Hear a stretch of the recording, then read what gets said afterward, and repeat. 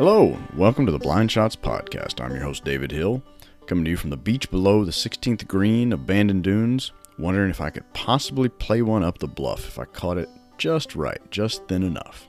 And this is Season 5, Episode 7. This is the third offering of the Americans in Oregon series, featuring Matt, Fred, and I, discussing the highlights, lowlights, and northern lights of our trip to the Oregon coast last summer.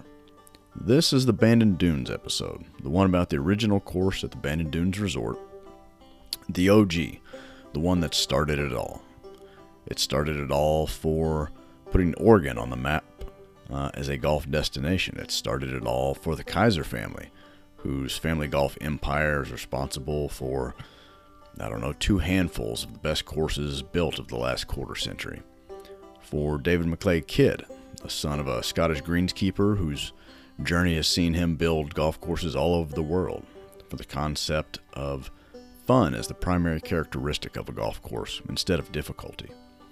And the start for a new type of destination golf, far from the things of man.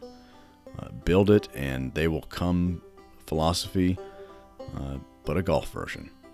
That all started at the Bandon Dunes Golf Course, and we had a great time sharing our thoughts and memories for you all. Stick around at the end of the show to get Matt's expert analysis of the prominent beer selections on tap and bottled at Bandon Dunes. He's the only one of the three of us that has any experience brewing beer, so I defer to his wisdom and recollection. Just a note about the show this week. It may not have been completely fair, but I spent a fair bit of time comparing Bandon Dunes to two other things, two specifically. One, other David McKlay Kidd courses that we've played. For reference, you can see the past episodes in the archives about Mammoth Dunes in Wisconsin and the Castle Course in St. Andrews. And two, to the other courses at the Bandon Dunes Resort. A little course against course comparison is really just a natural byproduct of having 5 world-class golf courses on the same property. In retrospect, I doubt those comparisons probably are useful to all but a small subset of our listeners, but nonetheless, I hope it might help you understand mine and my guys' journey through golf, from novice hackers scraping the ball around with their buddies on the weekends to guys that think and care deeply about how, why, and where we choose to play these days. Anyway, thanks in advance for listening. I truly mean that. Before we dive in, a reminder that the Blind Shots Podcast is made possible without commercial interruption or the influence of illegal narcotics by my day job as David Hill Realtor with Rector Hayden Realtors. I help people sell their houses and find their new homes, as well as helping investors and businesses with their commercial property needs here in Central Kentucky. It's always a good time to be a homeowner, and with interest rates currently hanging tough and hanging steady, if you want to know more about what's happening in our market or want to get ahead of the curve and in front of the spring rush, please reach out. You can email me at davidhill@rhr.com or reach me by phone at 859-333-4517, and I'll be happy to start a conversation with you. Bandon Dunes is an incredible golf course. One thing that I hope comes through in our conversation is that the golf course is incredibly fun and playable, though that does not necessarily equate to easy per se. There's plenty of challenge, beauty, and interest abound, and it's a course I very much look forward to playing again, eventually. So here we go, without further delay, Fred, Matt, and I.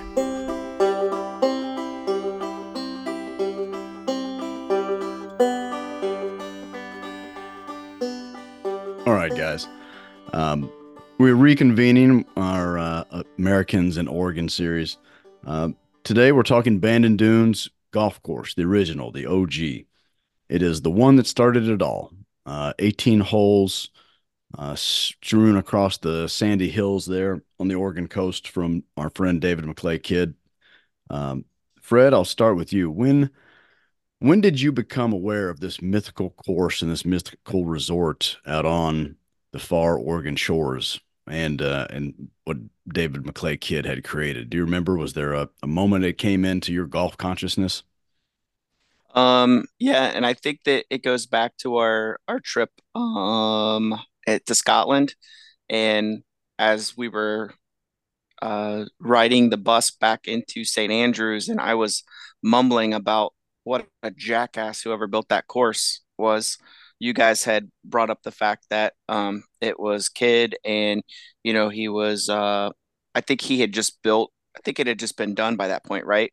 Like it was already done Oh yeah, and Bandon built Dunes out is abandoned. 1999. Oh wow, I didn't realize it was that long ago. It But turns yeah, it so turns 25 this year. oh, good for it. That's a good year. Um, yeah, so that's about the time I I became aware of it probably. And then obviously, once we were talking about doing trips and stuff and hanging out with you guys and talking about other golf courses other than the ones that, I'm playing around here. Um, that's when it started to become a little more of a thing. And then obviously the amateur, that helped a lot. Um, but uh but I think that's probably when I first started really knowing about it. Or let's rephrase it, Dave. Starting to care about uh who built a course and what other courses an architect had built. That really wasn't something that I was super focused on, before what, 6 or 7 years ago, probably. Yeah. So that's probably fair. What about you, Matt? What was, I know one of your white whales is Whistling Straits. That's Pinehurst for Midwesterners. Um, this thing out on the Oregon coast, when did it make it onto the bucket list to make a guy's trip out there worthy? Yeah, I would say probably even a little bit after Fred. I'm not as in the know on. I don't keep up with stuff quite as much as you guys do. So it probably was a little bit later, but it was probably at least a few years before we went out there. For me, as someone that's part of the golf course nerdery, a little bit on the periphery of that community, um, Bandon Dunes kind of flew under the radar for a while. I think once they added Pacific Dunes was next. And you've seen how spectacular it is, and it just instantly got rave reviews.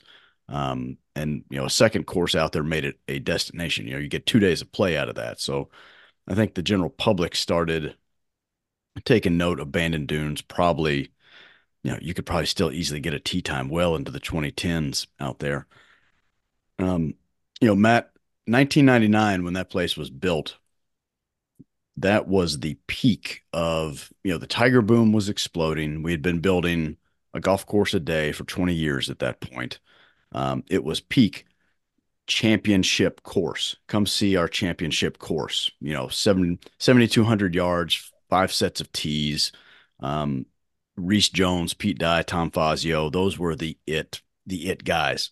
The three gods of golf course architecture, and they were harder was better. I had this in my talk with Ethan recently, that there was a time when your golf course wasn't good unless it was unbelievably hard, like miserably hard. My welcome to hard golf moment was up in Chicago at the Dubs Dread up there. It's a Reese Jones redid it, and it's just miserable. I wasn't a good enough golfer to play it. The hook for Bandon Dunes was it was much like, Core Crenshaw wasn't, people knew about Kapalua, but they, the width, angles, that sort of things. When McKlay Kidd built Bandon Dunes, it was super counterculture. It was revolutionary in that it was links golf with some American improvements. Wider, shorter, more fun. That was the whole mantra. Um, is that what you found out there? That after that was our second round after Old Mac. Is that would you describe Bandon Dunes that way? I think so. I think it it is it is hard, right? It is hard in a different way than a lot of those from the time of harder is better, because you just don't have that kind of natural topography on the side of the ocean. I mean, you had Pebble Beach, but it's different, right? Um, and yeah, I think the moments that I had out there, we talked about it um, at at Old Mac. It was like the third or fourth hole. It was like, oh, now I get it. And then we went to Bandon that afternoon, and it was like, no, no, now I get it. You kept having an additional epiphany of, oh, this is what they're talking about. This is the wind rolling in off the ocean. So yeah, I mean it's it's I think all of that is fair. It is hard, but it's not the punishingly hard that you could have. It's not unfair hard. It's just I've never played at a place like this hard. Fred, what about you? Yours says, it's a place without rough. All of the greens are where all of the interest in the contours, the fairway Yeah. contours, those dunes are where a lot of the interest is generated. Did you find wider, shorter, and funner to be good golf out there? Absolutely. I will say that wider for sure. Off the tee, it was wide. You had a lot of room. It again, I just made a comparison a little bit ago, or brought it up anyway. It's very wide. It's very, very reminiscent of the links golf that we played, when we went to Scotland. Very wide. Um, but I noticed that, as you said, with some American tweaks or whatever, I felt that as you got closer to the green, it, it was you had less area to miss. Let's say Mm. it kind of spooned you down a little bit. The first hole I think is a great example of that. Right, it's that like really hard dog leg to the right, if I'm remembering correctly. Correct. Yes. You have everything it looks like in front of you. You have a big dune on the left. You have some houses and stuff on the right, but I mean, even as a fader of the golf ball, I felt like that wasn't even in play, right? I mean, you had all the room in the world to hit it out there. And then when you come around that corner and you see that little green perched up there, like you said, there's not a lot of rough. Um, but it was enough to find a bad lie, but not enough to keep your ball out of, rolling, 45 yards away from the green as well. So it was kind of you didn't know what to hope for, right? I mean, the only place that, you felt walking up to the green that you understood what you had in front of you until you got there was if you were on the green. Um, so I really enjoyed that. But it was very playable, to bring in, short game shots and stuff like that. If you did miss, there was chances that, you could hit it close, but you never knew what you had. And you kind of had multiple options. You kind of got to choose what you wanted to do. So it did bring in the fun part of it. But I will say that some of those holes were not so short when you were playing into that wind, or that wind was um, surprisingly, if it was kind of quartering, kind of quarter into you, man, that really affected the flight of the ball.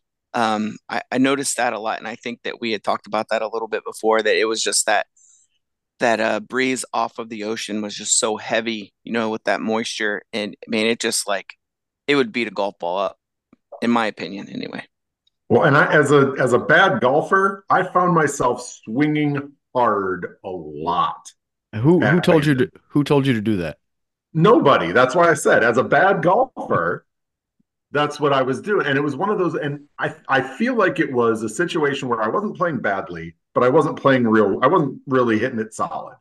And if you don't really hit it solid, the wind affects it a little bit more, knocks it down a little bit more.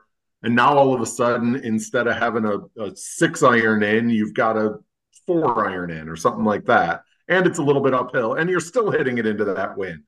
And so, yeah, I found it Bandon, as short as it is, and you're not wrong, it's not super long. I still felt like I was swinging really damn hard. No, it is Yeah. that we got a full dose of that wind. That, the if Old Mac that morning, our first morning, was introduction to the kind of the coast. Old Mac does not play along the coastline. You're inland, you're a little bit protected. Um, and it's the morning. The wind is not up. The wind picks up in the afternoon. So we got if I'm remembering correctly, we did get the full treatment in the afternoon. Um, that um yeah, the swing easy if it's breezy. It's so hard when you've got, you can't see the putting surface, or you've got a little bunker to carry. Not a whole one, but that the flag's tucked and there's a corner, and this, and you're trying to control it, and it could be infuriating. Um, Fred, I want to shift gears a little bit. I'm gonna give you a little true false quiz here. True or false, Fred? Bandon Dunes was a tougher walk than the Castle Course in St. Andrews. False. Okay. I figured that because you had such vitriol for the way you felt after the Castle Course. True or false? Bandon Dunes was a much easier golf course than the Castle Course at St. Andrews. True. Okay. And then the last one. Bandon Dunes was a much more memorable course than the Castle Course at St. Andrews. False. Okay. I would kind of agree. Explain your answer to that one a little bit. Uh, the holes at the Castle Course were very dynamic. There was I think there was I don't want to say there was more coastline experience there, but there I think that forget one of the closing holes on the front nine, maybe nine itself was a short little par four. I would play that hole like every day, I believe, if I could. Um, and the reason it was short was, it was kind of downwind. That wind was pushing off of the water on the left, and then however fun and enjoyable that hole was, 17 was the exact opposite, expressway to hell. For Um, for listeners, let me refresh the memory that our Castle Course experience, which is the other David McKlay Kidd course that we've played together. 7, 8, and 9 there kind of trickled down the coastline back to the clubhouse. We played it with the wind at our back. It was very fun. 17 and 18 on the home stretch, you're coming directly back into a 2 to 3 club wind. 17 is, in my mind, is almost like an homage to, is it 16 at Cypress Point, where it's a par three. For this one, it's a par three that is, for me, was full 3 wood.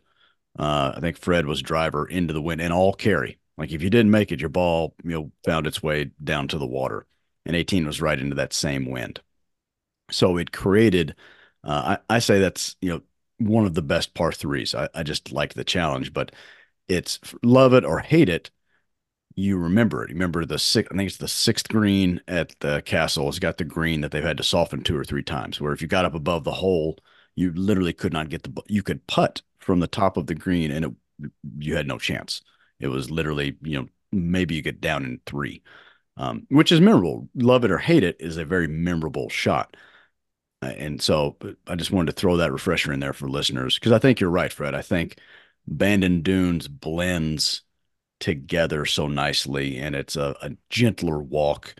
And it's not, you weren't losing golf balls out there. But it, the outside of, for me, and I'll get to Matt with this in a second. There are a couple of memorable holes in kind of the TV stretch. There were more thorns that stuck out at the Castle Course, and it was famously derided by golf and links purists because he made a very difficult, kind of narrow golf course in St. Andrews, where the old course is the course that you can play down either fairway. And Bandon Dunes was like that, was receptive. So they're kind of opposite ends of the spectrum in my mind. So I just wanted to lay that little refresher out there for people. But Fred, yeah, what what did you remember from what do you remember from Bandon Dunes? Anything specifically? um, I remember that closing stretch. What is it? I think it starts on 15, 16, 17, and 18. Isn't there like a shorter par four 16 that is the comes drivable par four. right before that? Isn't there another one, or is it a par? I'm sorry, I cannot remember.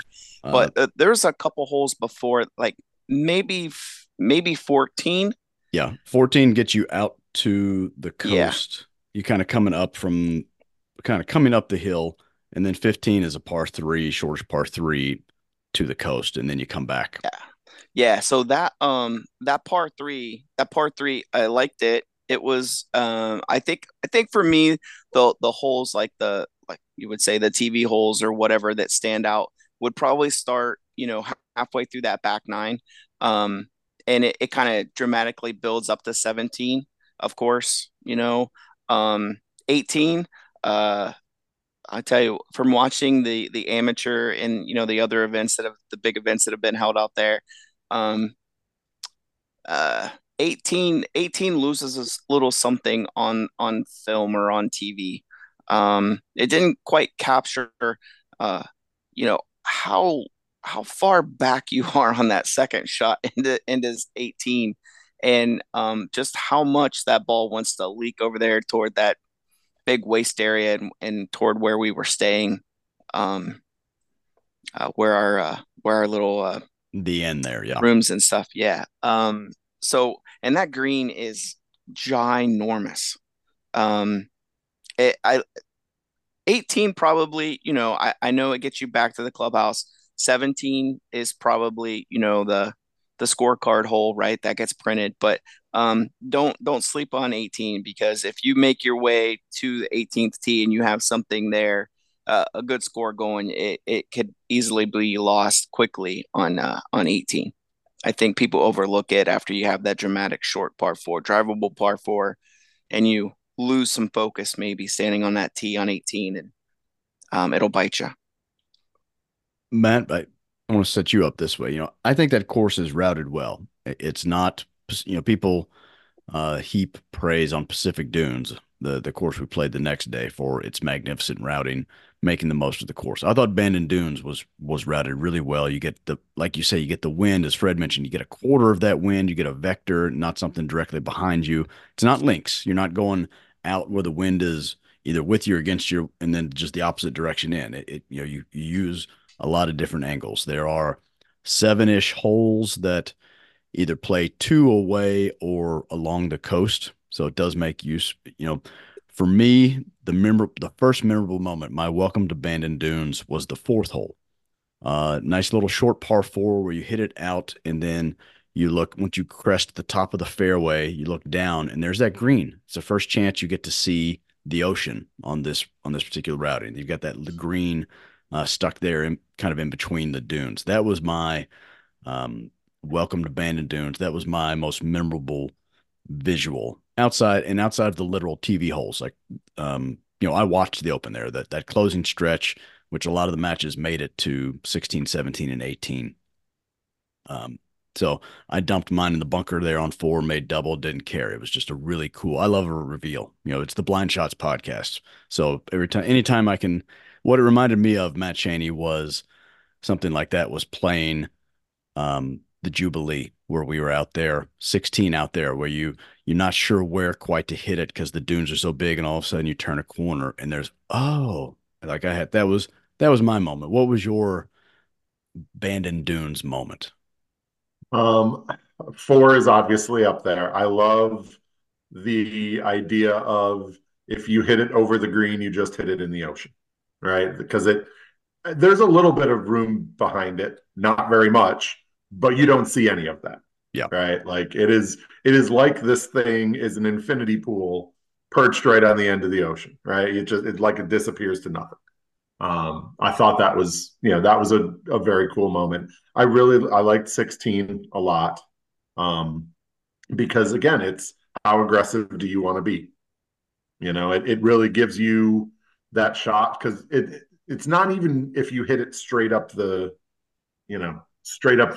coast, but you've got to carry something if you go straight up the coast, right? So the further inland you play, obviously the safer it is, but it's exponentially safer. But the reward, if you're up there close, is high, because it's not, if you play it safe and leave yourself 40 or 50 yards out the other side, it's not an easy little shot coming back in there. So it's high risk, but I think very high reward. So I think that was another one of those moments where I was like, oh, this is really cool. This is one of those, you've got this spot on the earth and you're making the most of it. Correct. And you're looking at 3 guys that made par on 16. I've got the scorecards here. And I took an interesting route. I went for it, didn't get there, missed short and right. I was down in some stuff that you had to watch where you stepped. I didn't know there was a short and right there. Yeah, there was. They're about this much. It's about about this much earth that if I misstepped to my right, I was down there, the goats would find me in a couple of days. Very much like 17 at Castle Course.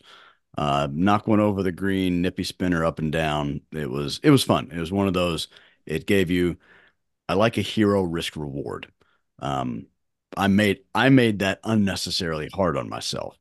Um, but I felt, the there were a few places where I felt challenged on the course, like where they're presented kind of an obvious, like you said, Fred. You kind of got to pick your own adventure. You could play conservative around there. You could scrape it around on the ground. I mean, it's magnificent golf ground. If we had a windier day and had to knock punch shots that ran out, that would be great. But it didn't. The next question I wanted to throw to you, Fred, the gorse aside, the movement of the land and the visuals, did it look or feel like Scotland much to you? Like that was, I think, the original mission was to, if Mr. Kohler told Pete Dye to make Whistling Straits look like Ireland, I think the anecdotally Bandon Dunes was supposed to look like Scotland. Um, I want to say yes to that question, Dave, but part of me says it it resembled it. I think that's probably the best I could answer it. There's parts that resemble it. Um, but I believe that it was you, maybe Matt earlier said that it's an interesting blend um between courses that we play over here.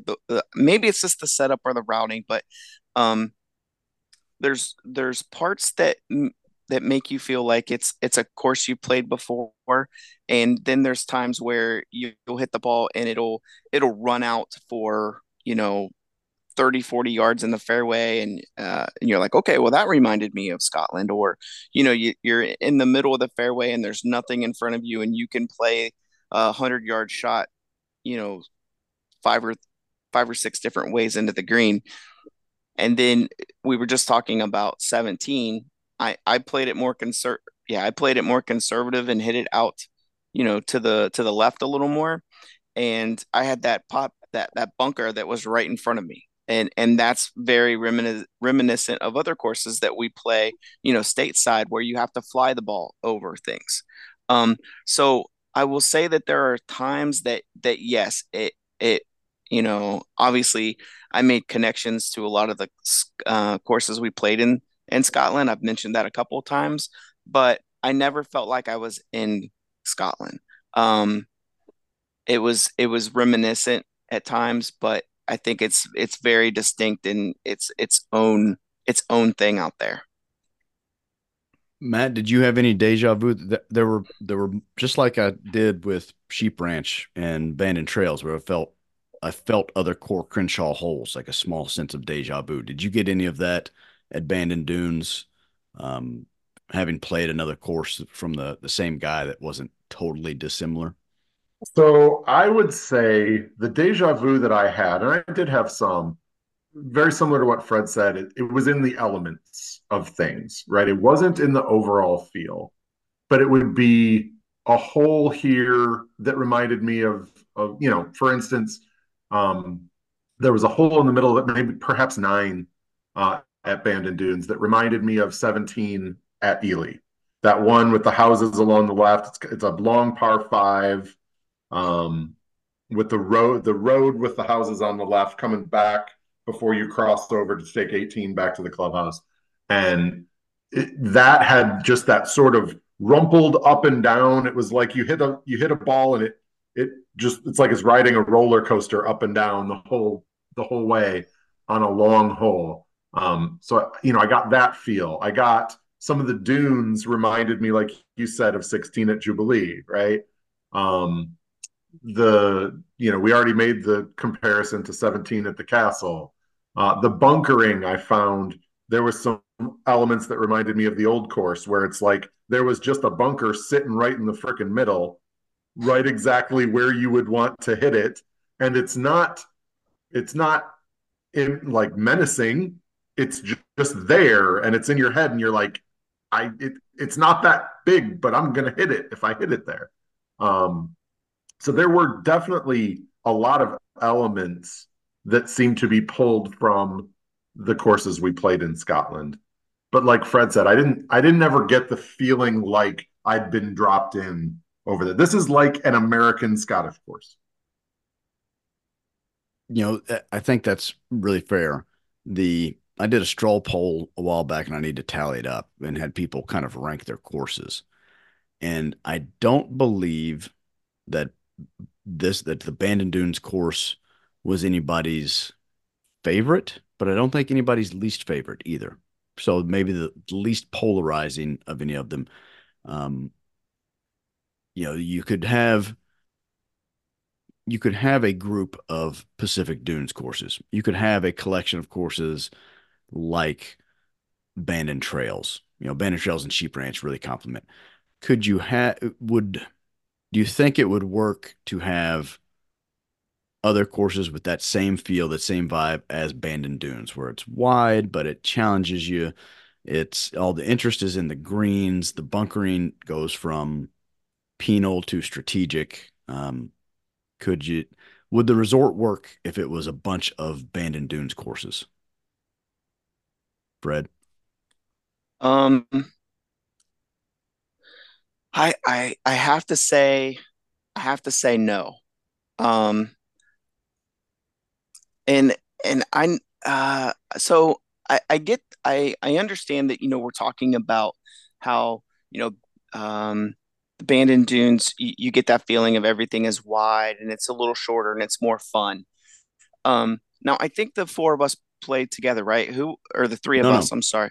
I got the high handicapper. So you guys, it was you Okay. and John Mark and Chad, which was, four pretty comparable golfers. Yeah. I, Yeah. I will say to that point, I had the super high handicap group with me, and we had no problem getting around. We weren't on the clock. Um, the guys, the guys were able to get around. They scraped it, but it's big enough, and there were enough hills that even if they topped one, it was so dry that the ball Yeah. ran out 100, Yeah. 150 yards. So they were really advancing down the fairway. You really had to lose one laterally with a bat, into another fairway or into, whatever heather or gorse was keeping you from a different fairway to really lose a ball and get slowed down. So, there was a super high playability factor there. Now having the caddies obviously helps too. Yeah. Way to Yeah. keep guys on track, but um, I think the playability worked. And if it was 15 years ago, where that we still had a bunch of hard golf courses everywhere else, a bunch of a collection of three or four Bandon Dunes. I will say, obviously, I completely whiffed on this. McKlay Kidd did Mammoth Dunes too at Sand Valley, which is the widest golf course on earth. Yeah. Yeah. So we'll set that up for next, but now continue on Yeah. there, Fred. Yeah. So uh, I'm gonna do some of the comparison that from recent like professional golf and stuff. We were in that like bomb and gouge kind of era, right? Where everybody hits it as far as possible and they have a wedge in their hand and they just, hit it on the middle of the green, still can, put some spin on it and everything else. Even though that course was short, I never got the feeling, I mean, even with um uh Mark in the group, right? Or John Mark in the group. Uh, he wasn't like, up by every green, So when I keep saying that, when we keep referring to like, hey, it's wide and it's shorter and stuff, I mean, I don't want to like mislead folks and say that, it's a really short course and, you don't need half your clubs. Believe me, I hit every iron in my bag multiple times. Um, it, it, um, it's kind of misleading. I feel like that when we keep saying this and the listeners are like, oh, it must be short and you can just run the ball wherever you want. I didn't get that feeling. And I mean, when Matt gets into one, Matt can hit it a long way as well. And Matt, correct me if I'm wrong, but I mean, I don't believe any of us in that first group were like, always up around the green on the par fours or everybody's, trying to hit it close or hit it on in two on some of the par fives. I mean, some of those par fives were legit 3-shot holes. I mean, I know for me, but I'm asking for your opinion as well. Oh, why do you think I was swinging so damn hard? Yeah, no, there was, Full circle. it was right. It was plenty challenging. It was not anything that I ever felt like it was not driver wedge game by any stretch. Well, No, and that's interesting because I've got the scorecards out in front of me, and we played at that course at about 62 to 6,300 yards. Scorecard yardage on the front. So here are the par fours: 352, 362, 400. That's the number one handicap hole, number five. And then 372 and 342. Right back the again just the par four distances: 340, 351, 332, 345, 375. The elevation, there's so much sneaky yeah, elevation there. And then that wind, just accounting for that wind, like you said, if you don't, the trick in the wind is you don't have to hit it low. You don't have to run in there. You just have to hit it flush. Like that's what yeah, I learned in Scotland. You just have to make yeah, dead solid, perfect contact and the ball go wherever you want it to. And that was if you didn't a little bit, the conditions, the elements really, really put it to you. yeah, yeah. Totally agree there. Um, but I don't think I answered your question, and to be honest with you, I don't remember the question. That's But okay. Just talk. but but I think that was Podcasting gold. but I think that goes back to what we were saying. It not set up as a true links course, right? So you didn't have it, the wind at your back and in your face every time. It was that quartering wind like off your shoulder, right?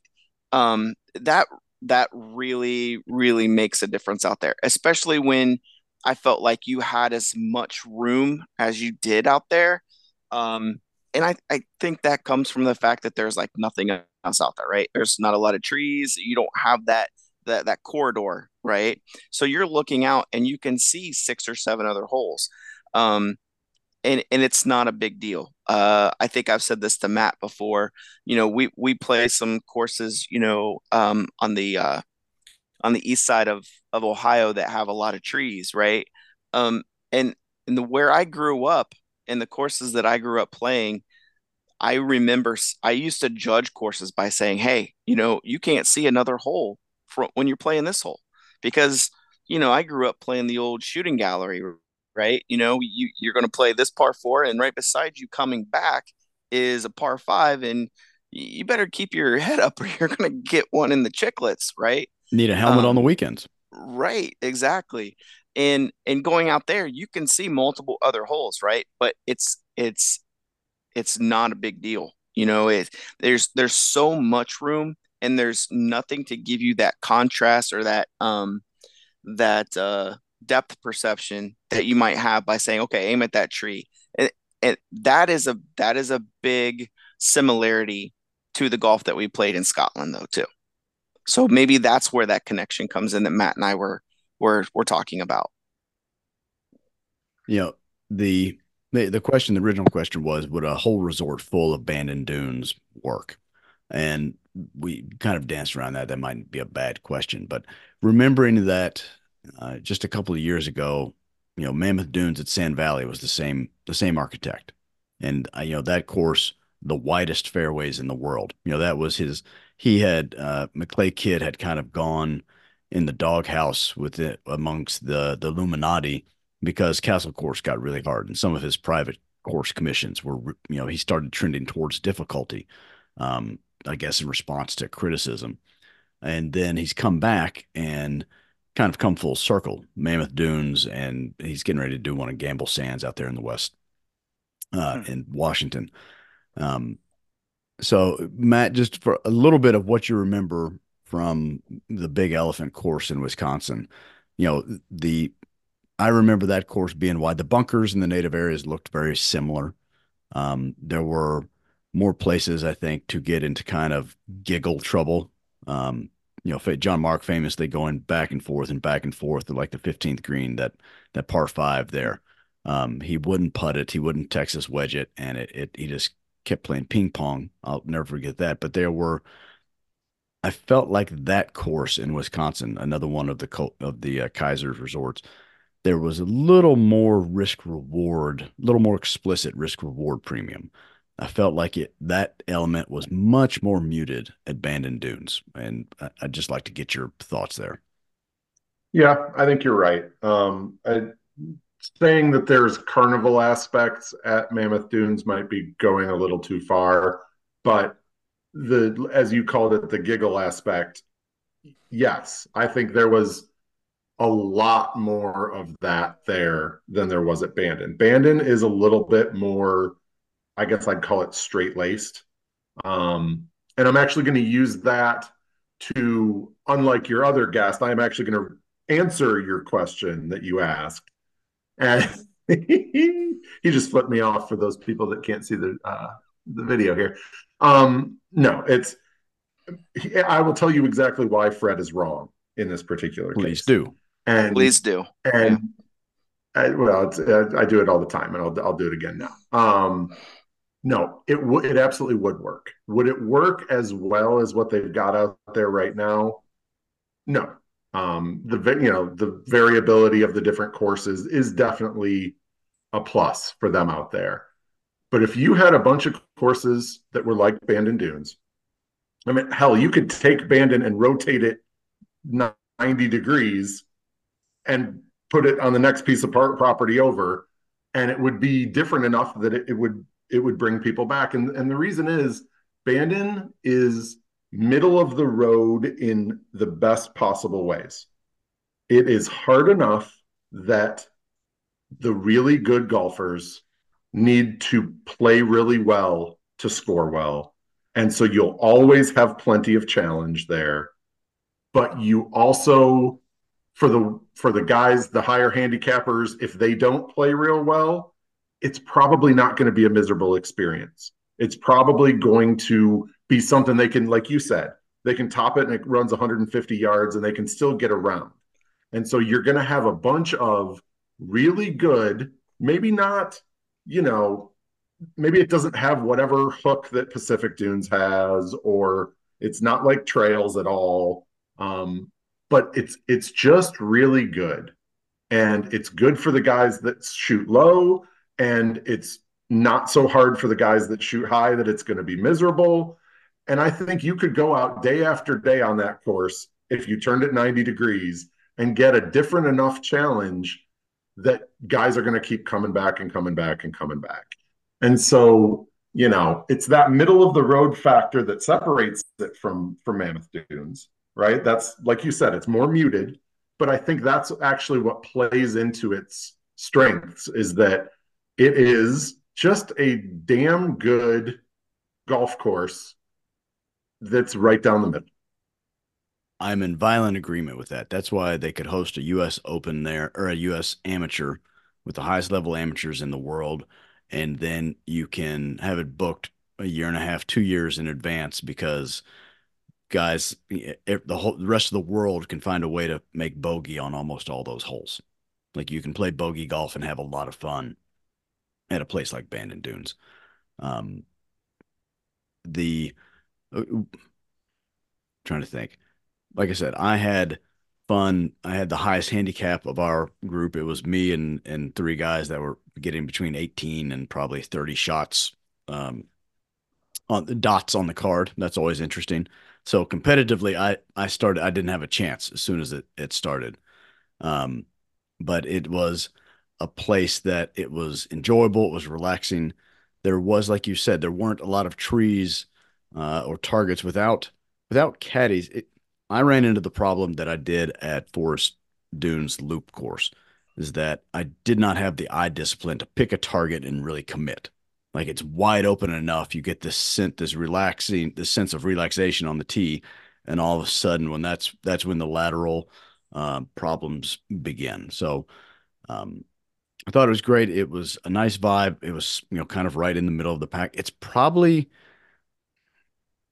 It might be the one that I feel like I need another crack at. I was giving up so many strokes to the guys. I get admittedly, I played too much with my head down on that course. I was giving up too many strokes. I was trying to fight and be competitive. And I think by the time I'd lost about 15, I relaxed. And that's when I really had fun on those closing holes. All my give a dams were broken. So sure, why not go for it on 16 and just see what happens.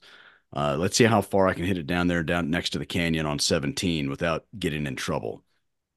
Let's try to carry that cross bunker on 18, which I didn't. That I paid a penalty, end up coming in with not a great score to close it out, but had a lot of fun because there were clear risk reward options on those holes. And I took on the risks. And even though I didn't get the reward, it didn't feel unfair. It felt utterly fair. Like this was the bet I made. Now I've got to lay in it, which is fine. That's really all I want out of a golf course in a semi-competitive situation. And one last thing before if you had any last thoughts on the golf course, speak now or forever hold your peace in digital time and space. But otherwise, I wanted to touch on something, kind of bringing back a little bit to our first episode in this series. One of the things that I noticed thinking back about the Bandon Dunes course is that in the pub fair that we visited, there was a ton of, now, you know me, I'm not a beer drinker anymore. I've retired from that game. But there were a bunch of things you guys were ordering stuff that I'd never heard of. And it seemed like a lot of it was local. Was there anything on tap or in a bottle there that really stood out? Like if you weren't in Bandon, Oregon, that you would ordered and said, "Hey, I made a good decision. I'll take a second one of those." And yes, Matt Cheney, I realize the fifth one always tastes really well. So take that aside. Well, those were Mexican. That doesn't count. You can get Pacificas anyway. So I gotta be a little honest. I don't remember like anything specific, like name wise. I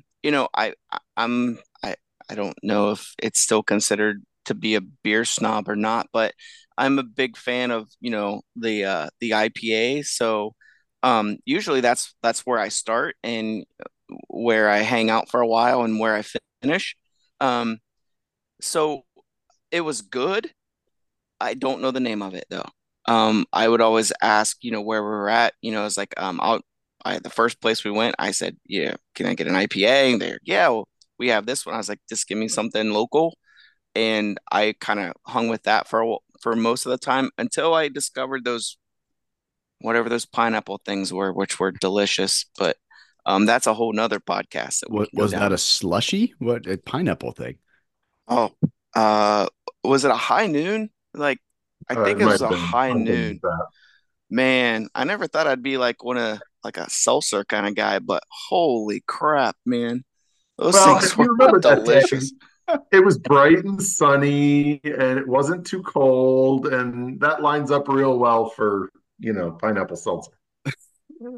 I mean, Apparently, I don't, I didn't have Allegedly. anything, right? I remember, the look on the caddy's face when I come walking out of there and I had a bag full of them and I had one in each hand.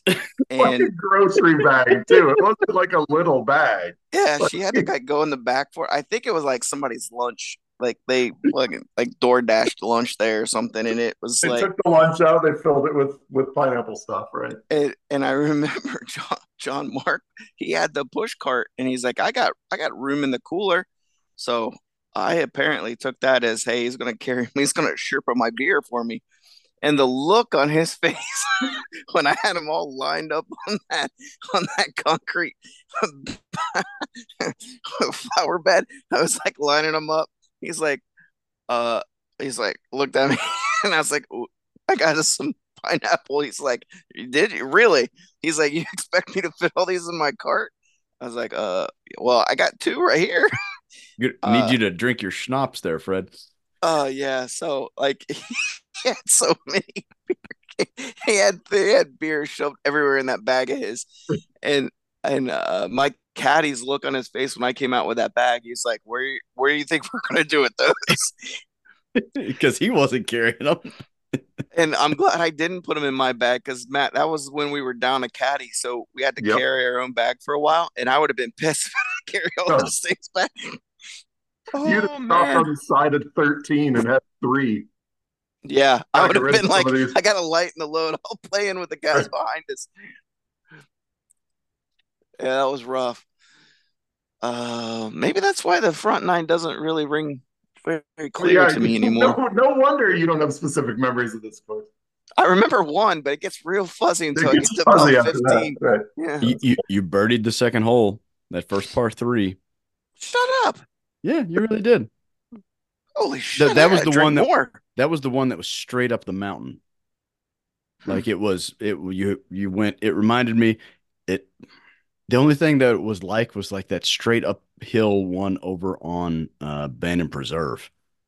Like it was like a 6-iron straight up. You couldn't see the pin was in the front. Um, that was the one my group struggled with. I got on the green and everybody else kind of sprayed it short into the heather. Clay had no chance. I think Brian missed in this like pit of Zarlak bunker short left. He took 3 strikes and just hand wedged it out and called it a day. Um, I think that was my only skin. But yeah, Fred, you somehow got a 2 on that. So I'm assuming you made a putt. Yeah, Yeah, Matt, do you remember that? 155 straight up the hill. There's no way that's 155. It's 155 going on 260. Right. That was, There was like 60 feet of elevation change. yep. Hmm. Yep. But Yeah, if I remember correctly, Fred, yeah, you hit it well, but you didn't stick it super close. And then you're that guy that runs in a 30-footer on the second hole. So the question is, did I have a beer with me on the green? Or did I have a pineapple thing? Or did I I have the imagine you did. I oh, don't remember any holes where you didn't. oh, that's a jerk move. Matt, was there any liquid refreshment of note on course or off at Bandon Yeah, Dunes? I'll get beer snobby on you here a little bit. The Oregon out in Oregon, they do medium hoppy very well. They do. I mean, don't get me wrong. They'll have punchy in the face IPAs and stuff like that too. The Bandon Pale we drank a lot of, and the Sheep Ranch. I think it was a Sheep Hmm. Ranch Lager maybe.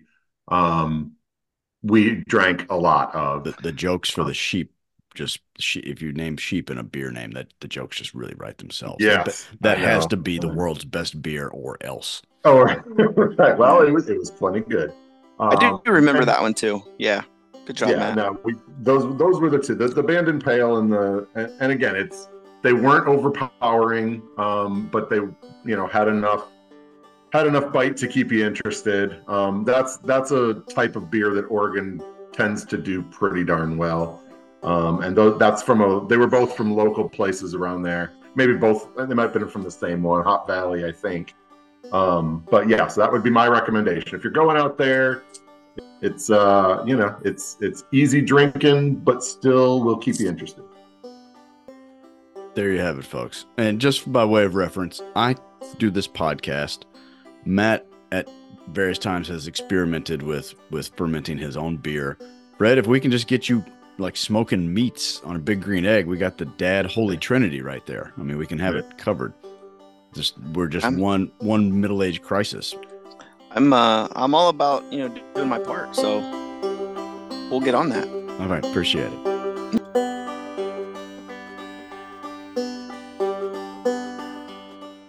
Hey, thanks for stopping by for this episode of the Blind Shots Podcast.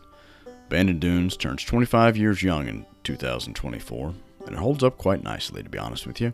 There's so much width in the plain corridors, yet so much fine detail on and around the greens that the course should be fun for everyone for the foreseeable future and beyond.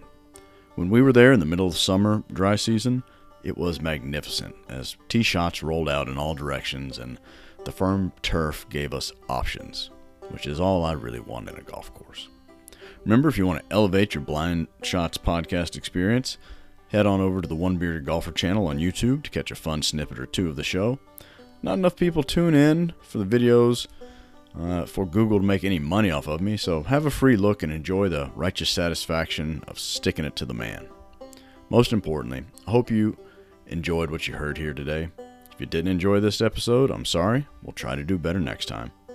Sit up straight, drink lots of water, and as always, when you have the choice, do decide to go for it and take dead aim.